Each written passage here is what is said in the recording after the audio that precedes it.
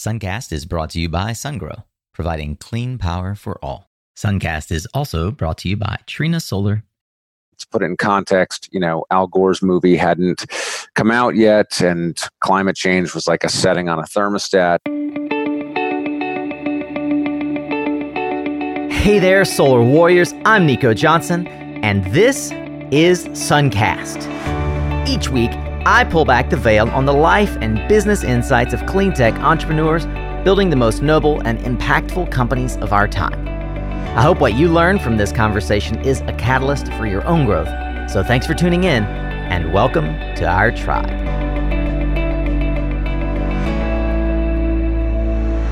Welcome to episode 137. Today's guest is someone I've followed for a long time and really honored to have finally on Suncast. In 2002, Andrew Beebe took a much-needed sabbatical from tech after selling his startup, Big Step, in order to find a new direction.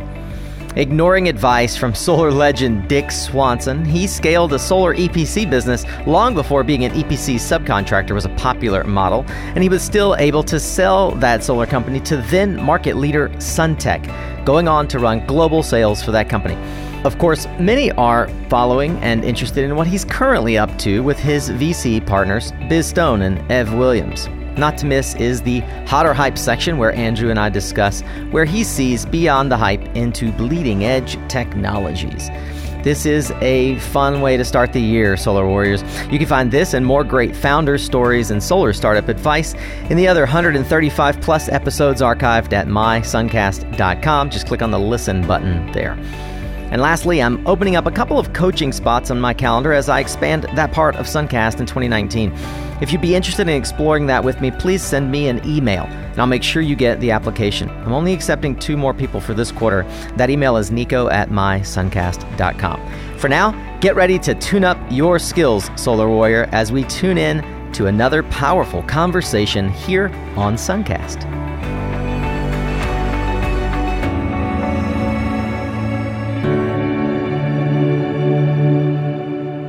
All right, Solar Warriors, an anticipated episode, to say the least. Today, we are sitting down with one of the folks that, if you aren't familiar with him, I would suggest that you should become familiar with him. A guy that I've looked to for a long time as an icon in our industry, certainly not just from an entrepreneurial perspective, but as an investor. He has made his mark, to say the least, on the U.S. solar industry and, broadly speaking, on clean tech investment. Mr. Andrew Beebe started a company called Energy Innovations. While that name doesn't necessarily live in the annals of history, certainly the company he sold it to, SunTech, does. The rest, as they say, is history. Andrew, welcome to Suncast. Thanks so much for having me. Man, I'm looking forward to this. The Twitter channel is going off right now with questions coming in for you, so hopefully we'll get over to that in a bit. But I always start out with a general overview. I call it the origin story. Mainly, it looks to help folks understand how you were first exposed to clean tech and solar, and really how you decided that this is where you wanted to focus your career.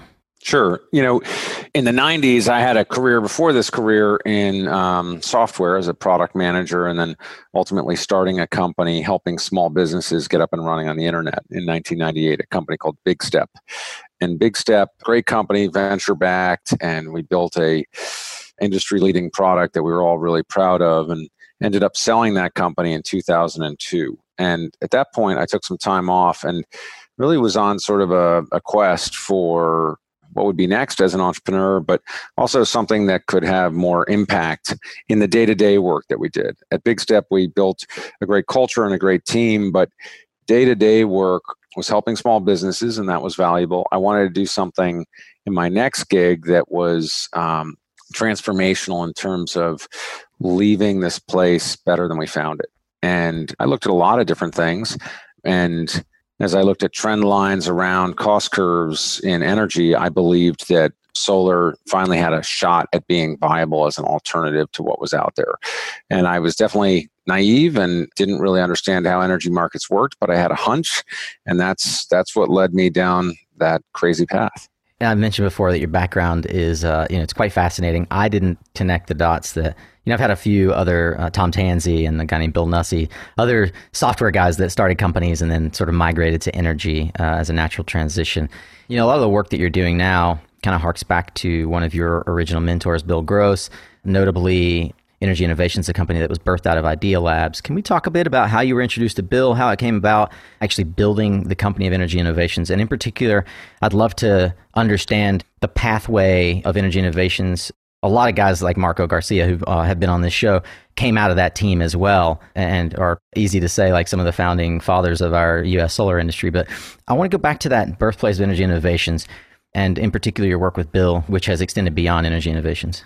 I'm not sure all your listeners will remember 2002, but in technology, it was a tough time. The bubble had burst, and in many ways, the party was over. And as a young CEO who had built and sold this company, I looked like a lot of other young execs out there. There weren't as many new things to do. And so a lot of people were casting about trying to figure out what's next for me. As I did that, I took a pretty contrarian view. A lot of my friends in venture would tell me, you should do some gaming or you should do this new mobile thing. And those probably would have been pretty lucrative, and they certainly believed they would. I wanted to do something with a little bit more meaning, and that's when I came up, sort of derived my theses around the changing dynamics of the economics of solar. But there were very few people listening to that argument in that case. And to put it in context, Al Gore's movie hadn't come out yet, and climate change was like a setting on a thermostat. It wasn't. Jigger hadn't started Sun Edison yet. Yeah, Jigger definitely. You guys were peers in that regard. Yeah, just nothing was in play yet for really good reasons. The economics didn't work out. I mean, people like Dan Sugar, Dinwiddie, and a few others, and Dick Swanson were hard at it. And they were really, and Charlie Gay and others were real legends in the industry then. But they were, a lot of them coming out of labs, and a few people like Sugar were coming out of utilities, but finally figuring out that this could be sold and being very successful in it. Right. So there was some foundation, but certainly in the investing side, no one was listening. And everything I was saying sounded pretty crazy to folks. When you're saying something crazy, I think eventually sort of gravitational fields pull you toward other crazy people. And Bill was a crazy person. And in a wonderful, wonderful way. He is a brilliant idea generator and was sort of just crazy enough to be having some similar ideas. And also for very, very long times. He had ideas about concentrated solar for some time. Mm-hmm. So we connected, and it was kismet. We sort of knew that this was somebody that would share a lot of ideas together and had a lot of scar tissue and knowledge from the .com bubble to be able to understand one another pretty well in a working environment. So those two things came together really nicely.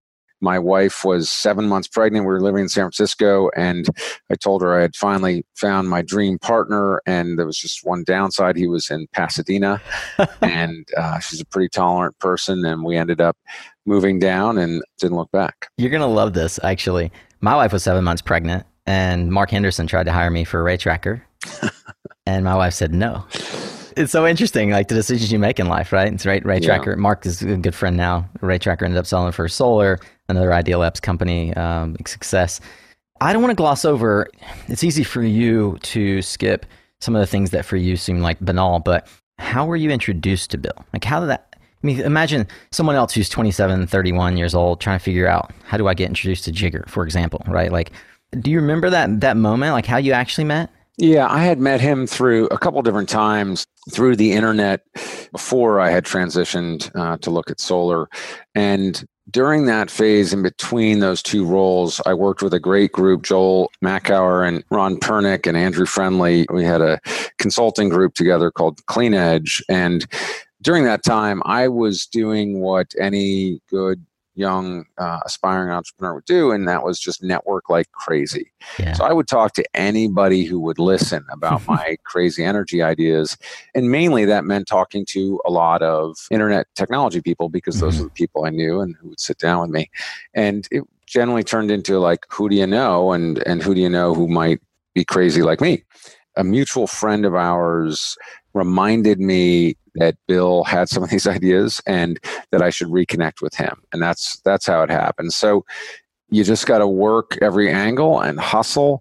and get lucky. And part of that is getting good at getting lucky, which is, I think, just another way of saying, try to find a lot of lottery tickets and hope for the best. I think that in a nutshell explains Obvious Ventures for you. But before we get there, you went on to be part of one of the early success stories in our industry. I remember very well, I had my first failure, my first entrepreneurial venture into solar, moved on to a company called DRI Energy. And I met what at that time I didn't realize was the EI Solutions team that had been absorbed by Suntech, and were developing the Genesis product, the original, what looks like T0 at SunPower now. Dan Sugar's idea of the large format panel, integrated structural integrity, et cetera. You guys innovated on a ton of stuff at EI Solutions. Walk me through some of that transition. I'd love to understand how Suntech got on the radar for EI, like why that was a logical exit, and what are some of the takeaways from your time at EIS and Suntech in the early part of your solar career? It was not all a bed of roses. It was not an easy journey by any stretch. And we had substantial failure along the way, which was that the original business Bill and I were building was around high concentration PV on rooftop systems. Right. And I remember Dick Swanson and I have laughed many times about the meeting we had where he came in to look at what we were doing and basically said, you should stop what you're doing right away. This is not going to work and you're going to fail. And then he said, but I know the kind of person you are, and I know that you're not going to stop. And here are the phases that you're going to go through. And he basically walked me through like the next 6 years of my life. And then I went and did that, and he was right, and I should have stopped. We accomplished a lot at Energy Innovations. It was a lot of fun, and we did build the first UL-approved rooftop tracking concentrator. And the technology was exceptionally difficult, and the team was technically just extraordinary. However, the market was moving much faster than we thought. And we really didn't keep enough of an eye.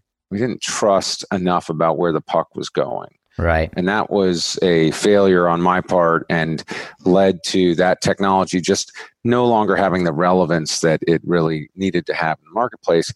We did ultimately figure it out, and we shifted the business. We actually split the business in two, a technology team continuing on that technology, working with Bill Gross. And then I created a subsidiary called EI Solutions, which was really just meant to take advantage of the plummeting cost of panels and become a sort of a competitor on the commercial and industrial side of solar to SunPower.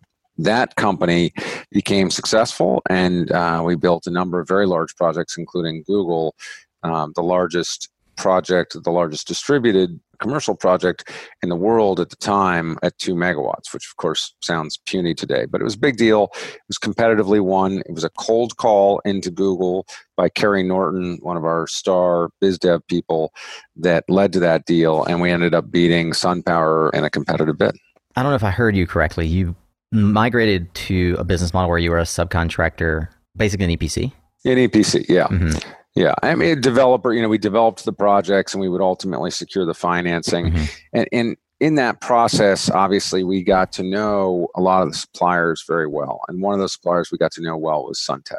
Yeah, new kid on the block. And Suntech was different than a lot of Chinese-based and global solar players.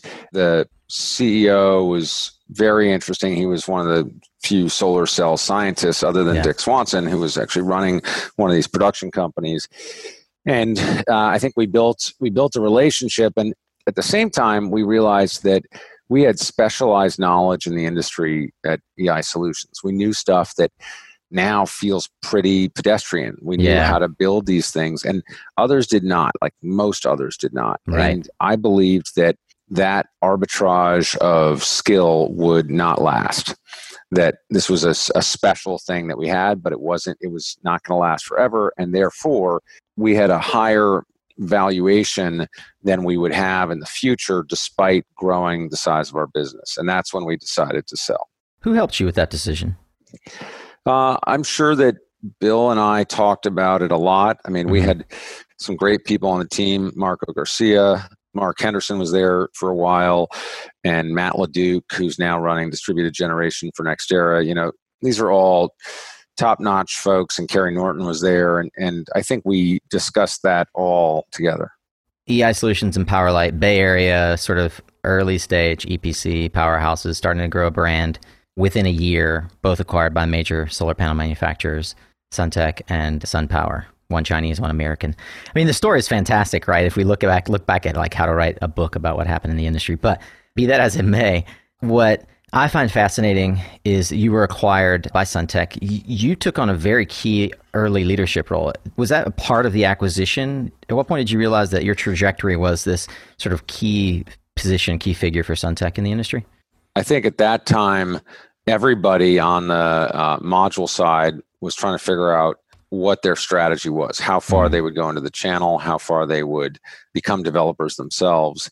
And First Solar was showing one very clear path. SunPower then made a very strategic decision to take on Powerlight, and that really changed the dynamics quite a bit. So I think Dr. Shi, being, I think, a much more strategic thinker than many of his global peers, recognized that maybe this was something he should capitalize on.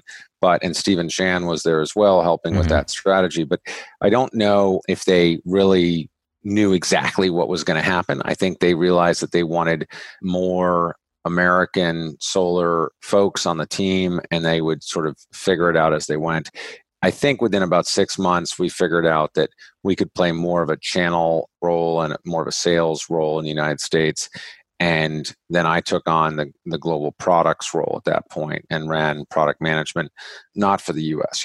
I left my US role and worked for the global organization. In that early stage, you grew and sold a tech company, had the first failure, so to speak, which I presume sort of was the groundwork that Bill took into Edison Microgrids. Maybe I'm wrong in terms of their That's correct. Yeah, I think that is correct. I mean, look, eSolar spun out, Ray Tracker spun out. We had a lot of just sort of residual effects that Bill really leveraged and then managed and nurtured in different directions. I wasn't really involved in any of those except maybe hiring some of those original people. As you grew into this global role, not just thought leader, but business unit leader in the solar industry, what tools do you feel like helped you grow into those roles and now help you as an entrepreneur and investor, and that you now utilize as you mentor and invest into others? I mean, I'm still learning, obviously, on a daily basis, but the experience, a large difference that hits pretty quickly when you move from a local, very regionalized installation business or sales business to something much more global where you're producing goods and shipping them all over the world and interacting with a lot of different cultures, because I ultimately took over global sales for the business. And you're making products for that diverse group, is just the complexity of global everything, the diversity of different countries in terms of law, in terms of commerce, but also in terms of the people that you're managing and the different cultures, and then the people, of course, the people you're selling to and the different cultures. And I ended up at SunTech ultimately really screening a lot of the people I would hire for global jobs in what I would call global fluency. I would take them out for weird, quote, weird food as part of the interview process, just to see how they could handle interacting with different environments and understand, how many countries they had lived in and how they think about middle of the night phone calls, and pretty tactical things that turned out to be really big deals in terms of people's ability to hack and handle really challenging work conditions. I do want to spend more time on where you're focused now. But before we do that, I want to move into a segment I call Hot or Hype. So I'll name a few specific topics, and you can spend 30, 60 seconds maybe philosophizing on whether you think they're hot or not, and maybe why. Topic 1, microgrids as core grid infrastructure. Not. Hype. No, look, I mean, hype. Hype, it depends. Of course, if you're talking about developing country environments, if you're talking about islands, microgrids as core infrastructure can play a massive and powerful role. If we're talking about military installations, if you're talking about islanding environments that need to have a particular type of resiliency, like critical infrastructure or whatever, microgrids are going to play a great role. If we're talking about should Con Ed be replaced with a million Brooklyn microgrids? Yeah. I mean, I don't really, I reject the question at that point, because my sense is that we're going to be going through a, century-long hardening process of the entire modern grid infrastructure in modern grid settings like the United States. Let's pretend that it's all modern. And that will include distributed assets all over the place. And they will have resiliency in some settings, meaning that they could be they can be islanded and disconnected. And that will bring a lot of value. So things that are called microgrid technology will be implemented in those settings. But I just don't think of them as microgrids. I just think of them as more robust and resilient portions of a bigger interconnected grid. Next topic, vehicle to grid, or it might be called the nexus of distributed energy and e-mobility. Not. Care to elaborate? Not in the next 5 years in massive scale that people are hyping. Should batteries in vehicles be utilized? Yes, I think batteries in vehicles and the way that they are charged will be utilized very soon, and that is not hype. So curtailment of battery charging, so inflow into vehicles in mass scale, I think is not quite in use, but we're very close to getting to a place where it can be in use, and I think that will be valuable. Pulling power from batteries in large scale is much more complex. It's actually complex physically, but it's also complex from a logic standpoint of when do you do it and for how long do you do it. And how you compensate. Yeah, and the transactive nature of it. But even before that, even if somebody said, hey, I'll just give you some payment each month that is well below the value I'm getting, but it's really not costing you anything to let me take 5 minutes of power out of your Proterra buses or something. Even those kinds of brute force models are actually quite complex. And when you listen to fleet managers and they tell you, we barely understand how to successfully make sure that with 100% certainty every vehicle is charged and ready to go in the morning, and now you're telling me you want to pull some power in the middle of the night. I think that there's so many lower hanging fruit in mass scale. There'll be one-off use cases, but let's give that 5 years before we start getting excited. Blockchain as it relates to energy. Not. All right. Transactive energy. Not. Let's just, what is transactive energy, especially if it doesn't involve the blockchain? Yeah, that's a great point. So isn't all energy transactive? Yeah, it is. As well, blockchain as it relates to energy, primarily what I'm getting to, which I think that you've accurately ascertained, is this a technology application that we should expect to see scaling in the next 3 years? And within that context, is the current discourse around that technology hype, or is it actually hot? I mean, to solve what problem? Which is it is the quintessential question that comes up every time in this piece of the conversation. To solve what problem, and why blockchain versus some other robust form of database technology. And transactive energy specifically, I would suggest, is at the level of peer-to-peer, right? So back to the Proterra buses and or to one municipality fleet, between the municipality fleet and the police fleet, or between one neighbor and another. We have peer-to-peer. I mean, I can push power back out onto the grid, and I am given a market rate, which is the net of whatever I would have been paying. Yeah. My neighbor can then pull those electrons, hypothetically same electrons down. And does, because... Right. And possibly does, because they literally are the closest use of that generation. Yeah.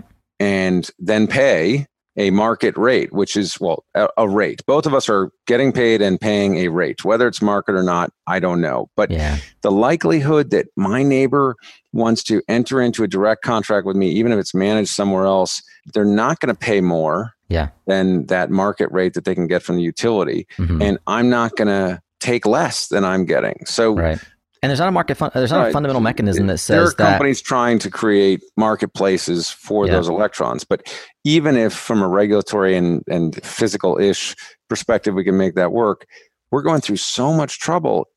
And let's just say that trouble is just opening an account with some company with LO3 or whatever.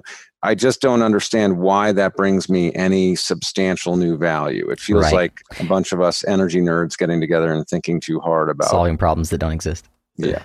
And similarly, it's a race to the bottom. If one neighbor and another neighbor can both sell me electricity, the one who has the least to lose is going to sell me electricity at the lowest price because he's got an electric car in his garage and he can. And so therefore, they implicitly become competitors to the utility, which is propped up by the government. And there's just so much friction to this to that model. Hype. Very good. A conversation that I very recently would have said is hype, but that you might judge otherwise. Electric aviation. White hot. Tell me more. I mean, the horizons are a little bit challenging time-wise, but I would say a little bit longer than we'd all like, but a lot sooner than people think.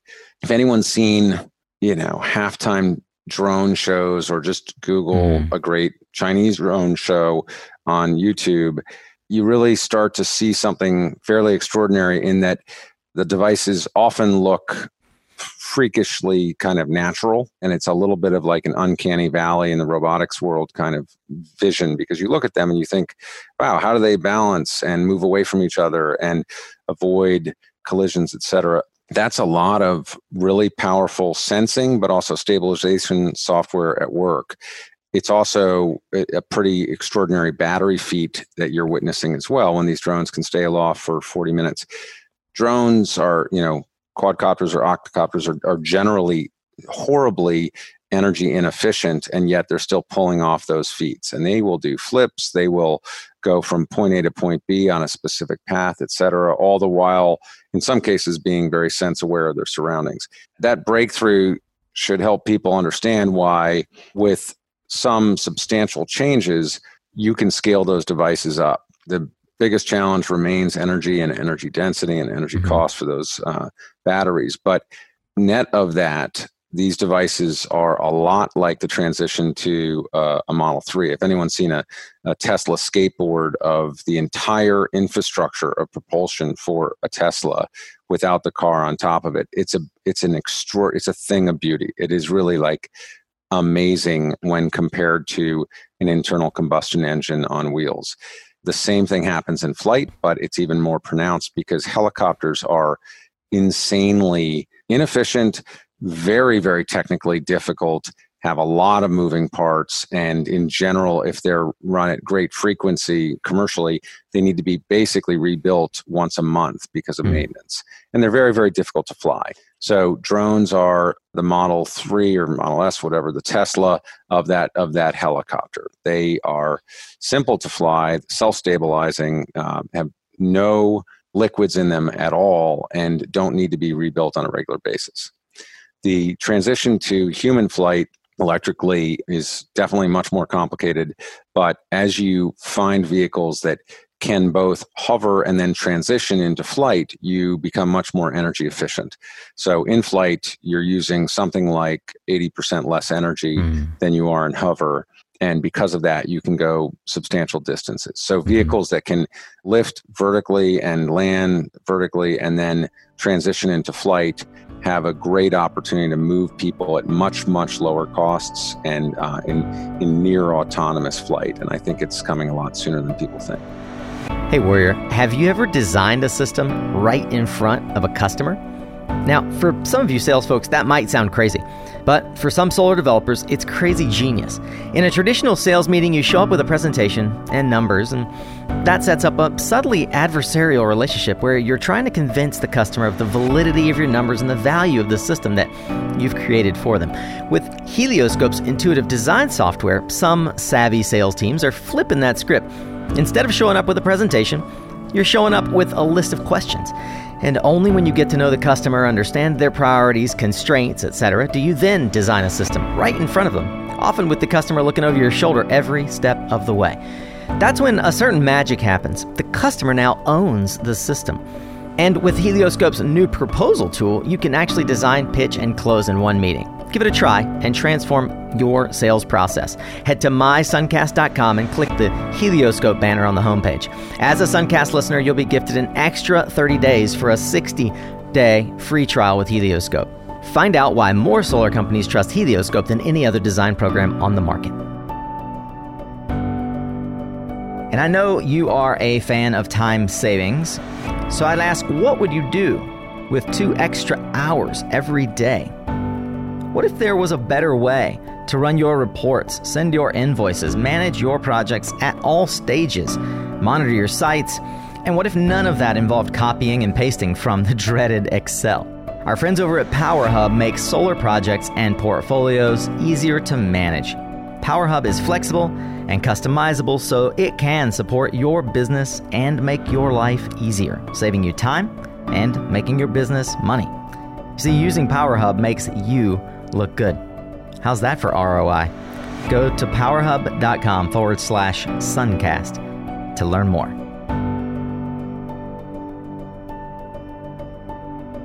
Brings me to my penultimate question in this segment. You know, batteries are disrupting just about every segment, right? The chemistry is the frontier right now. Like this is what's changing electrical distribution.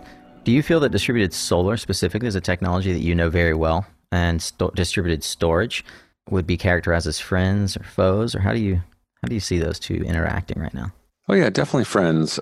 I mean, I think distributed generation has value as we increasingly generate more and more centralized or semi-centralized, large infield solar arrays, et cetera, that are not on site, that are all renewable. I think we have to really ask the question, how critical is distributed generation if we're getting our power from 100% renewable sources?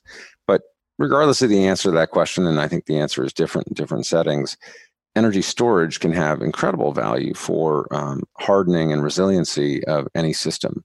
And of course, for just on-site storage and generation. So to the extent that people really do want to cut the cord or become completely offline or just be fully resilient in their abilities, coupling storage with that distributed generation is, in my opinion, a no-brainer. Coupling storage in large scale with large-scale generation is also a no-brainer. So I would say it's a match made in heaven.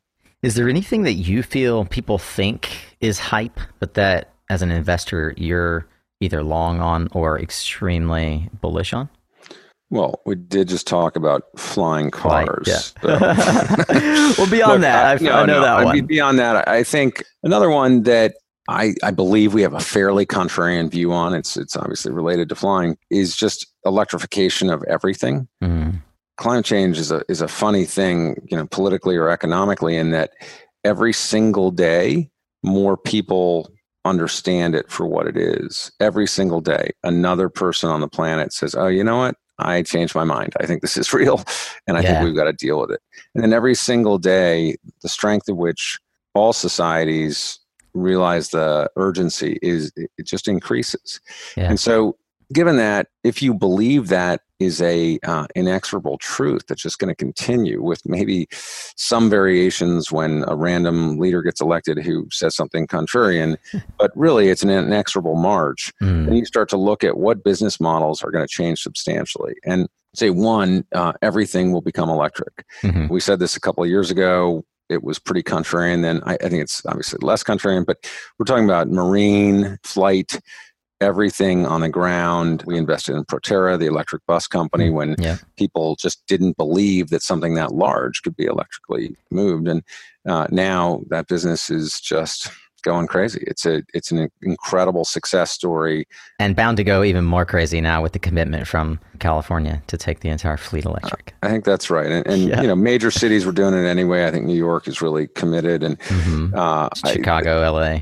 Right. I mean, what happens? Like in 5 years, do they all say, you know what, I would actually prefer to continue polluting my citizens? No. Yeah. Of course not. I've been bashing the city of Durham, where I now live, because they took grant money and bought 2 electric buses away to go Durham when their fleet is 15 years old. And they also signed a contract for 2 more diesel buses. Yeah. It's like, come on. Anyway, Yeah. I've So that'll change, right? Like that will not happen again. And citizens like you will write them and they'll change their minds. So I think the coming electrification of everything is sharpening into view. But I guess the contrarian thing is I believe that the fleet electrification is going to happen much, much faster than everyone other than Jigger Shaw and a few other visionaries really believe.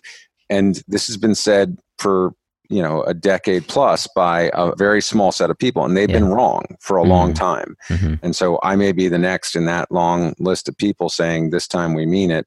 I don't believe that's the case. I believe that we've now, we're exceeding the 1% mark, and usually with new technology adoption, path to 1% is very, very slow. The path from 1 to 50 is very steep. Tell me more about Obvious. I can hardly believe the amazing change agents that you guys have invested in. I mean, you've literally invested in change.org.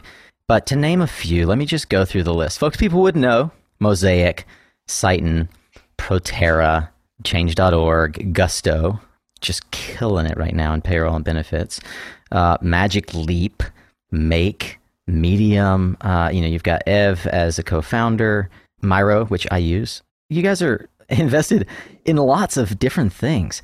How did Obvious get... you moved from NextEra to Obvious, if I'm not mistaken. Like, how did Obvious get on your radar? Tell me about your life as a venture capitalist now. Yeah, so Obvious was started 5 years ago by Ev Williams and my two partners, Vishal Vasish and James Joaquin. And as fate would have it, I knew all three of them from different interactions over the last 20 years. Vishal was at Patagonia as the chief strategy officer when I was down in Pasadena, and we knew each other then. And Ev, when he was running Blogger, actually needed office space at one point because he couldn't raise money, and we put him up in our offices at Big Step. And no way. And obviously he went on to some pretty extraordinary things. But to say the least, James Joaquin was a fellow traveler in the internet age, starting a company called When.com as I was starting Big Step. So we all sort of traveled in similar circles, and we had at various points talked about building a fund around this concept of marrying profit and purpose, and just recognizing that people who are driven to build companies and build products that are affecting positive change in the world are likely to actually outperform, because those products will tend to last longer and have more resiliency through ups and downs, but they're also likely to attract the best talent, and they're also likely to have the most sort of passion and energy in what they're doing, as opposed to just having a pizza making robot or a dog walking app or whatever that after their first down round or whatever just doesn't seem that exciting for their employees and possibly for their customers. So that was the inception, and they had some great proof points. You listed some of them, but the list has now gotten much longer. And as they were starting, and really right after they raised the first fund, they were looking for another partner to come on and lead a lot of the sustainable system stuff that we've been talking about. And that's when they reached out to me. And it was a, dream opportunity. People I know very well, mission I love. And what I would say is, when we were saying that 5 years ago, there was a lot of, sounds, really sweet and nice, and wish that were true. And now I think it's early, but we've started to see a tremendous amount of traction. We have more than half a dozen unicorns in the portfolio. We've done a lot of great work in the food space. We're in Beyond Meat and Ollie and Good the Eggs nutrition space and Good Eggs and others. And these are great mission-driven companies that are going to prove, I think, to be extraordinary economic successes. And I think that that's what happens when you think about the companies that matter. I think Apple, at its founding, was a world positive company. I actually think you could make the case that Microsoft was a world positive company. They wanted to give technology to every human on the planet, and and they've pretty much done that. I think Google had a lot of it in their inception, for sure.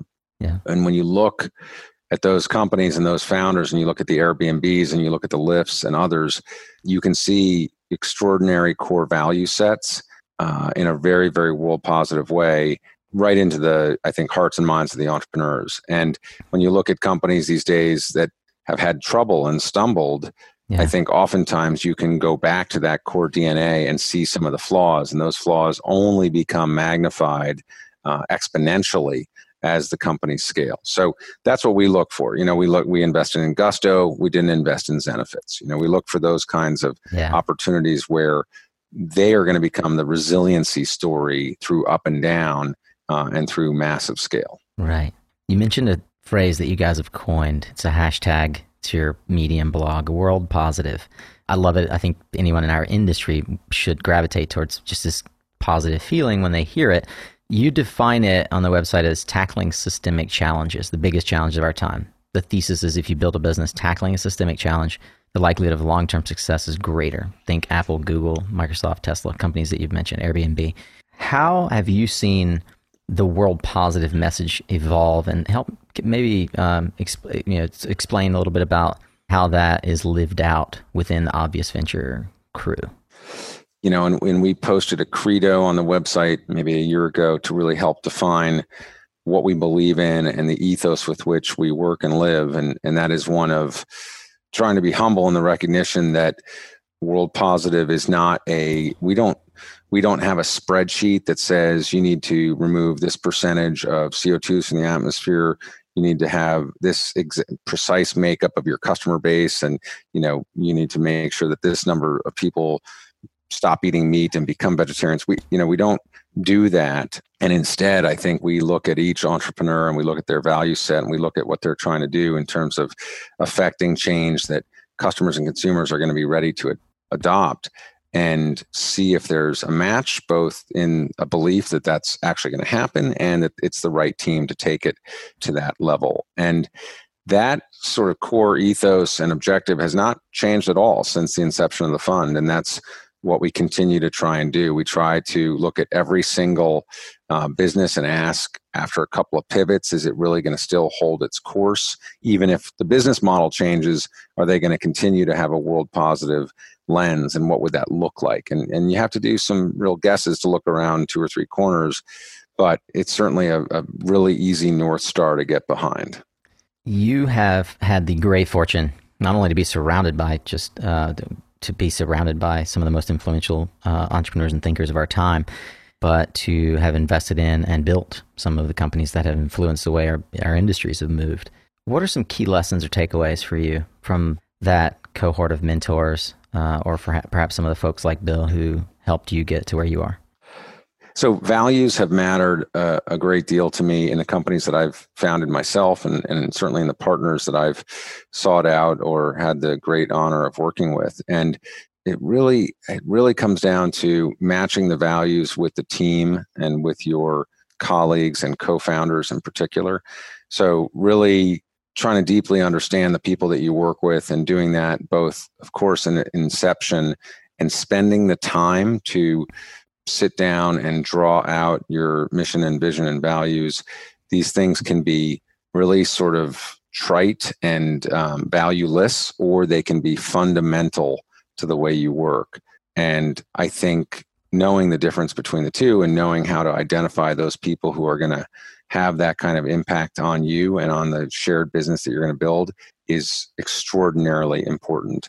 These are, in many cases, you spend more time with these people than you might with a spouse, at least waking hours. And I think you've got to really trust in them and believe that you have a shared value set. And once you have that, really focusing on scaling that with an organization is fundamental to success. So that's always been a critical part of my life, believing in the values of the people that I work with and those that I hire, and then really helping to scale and shape that for the broader organization when you get past the sort of the daily one-on-one interaction that allows that to naturally flow. You have to build systems to make sure that it scales.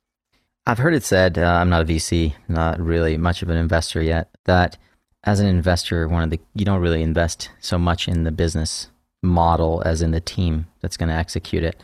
So as a VC, as one who has successfully invested and unsuccessfully, I suppose, how do you gauge the team and fit when you're looking at a potential investment? And then the maybe part B of that is, does it become second nature for you, where like you sit down with them and from the very outset of the meeting, like these guys might have an Airbnb lookalike, but they don't have the right team? How do you, what's your lens on that? It's a great question. I mean, we always talk about the 4 T's of tech, timing, team, and TAM.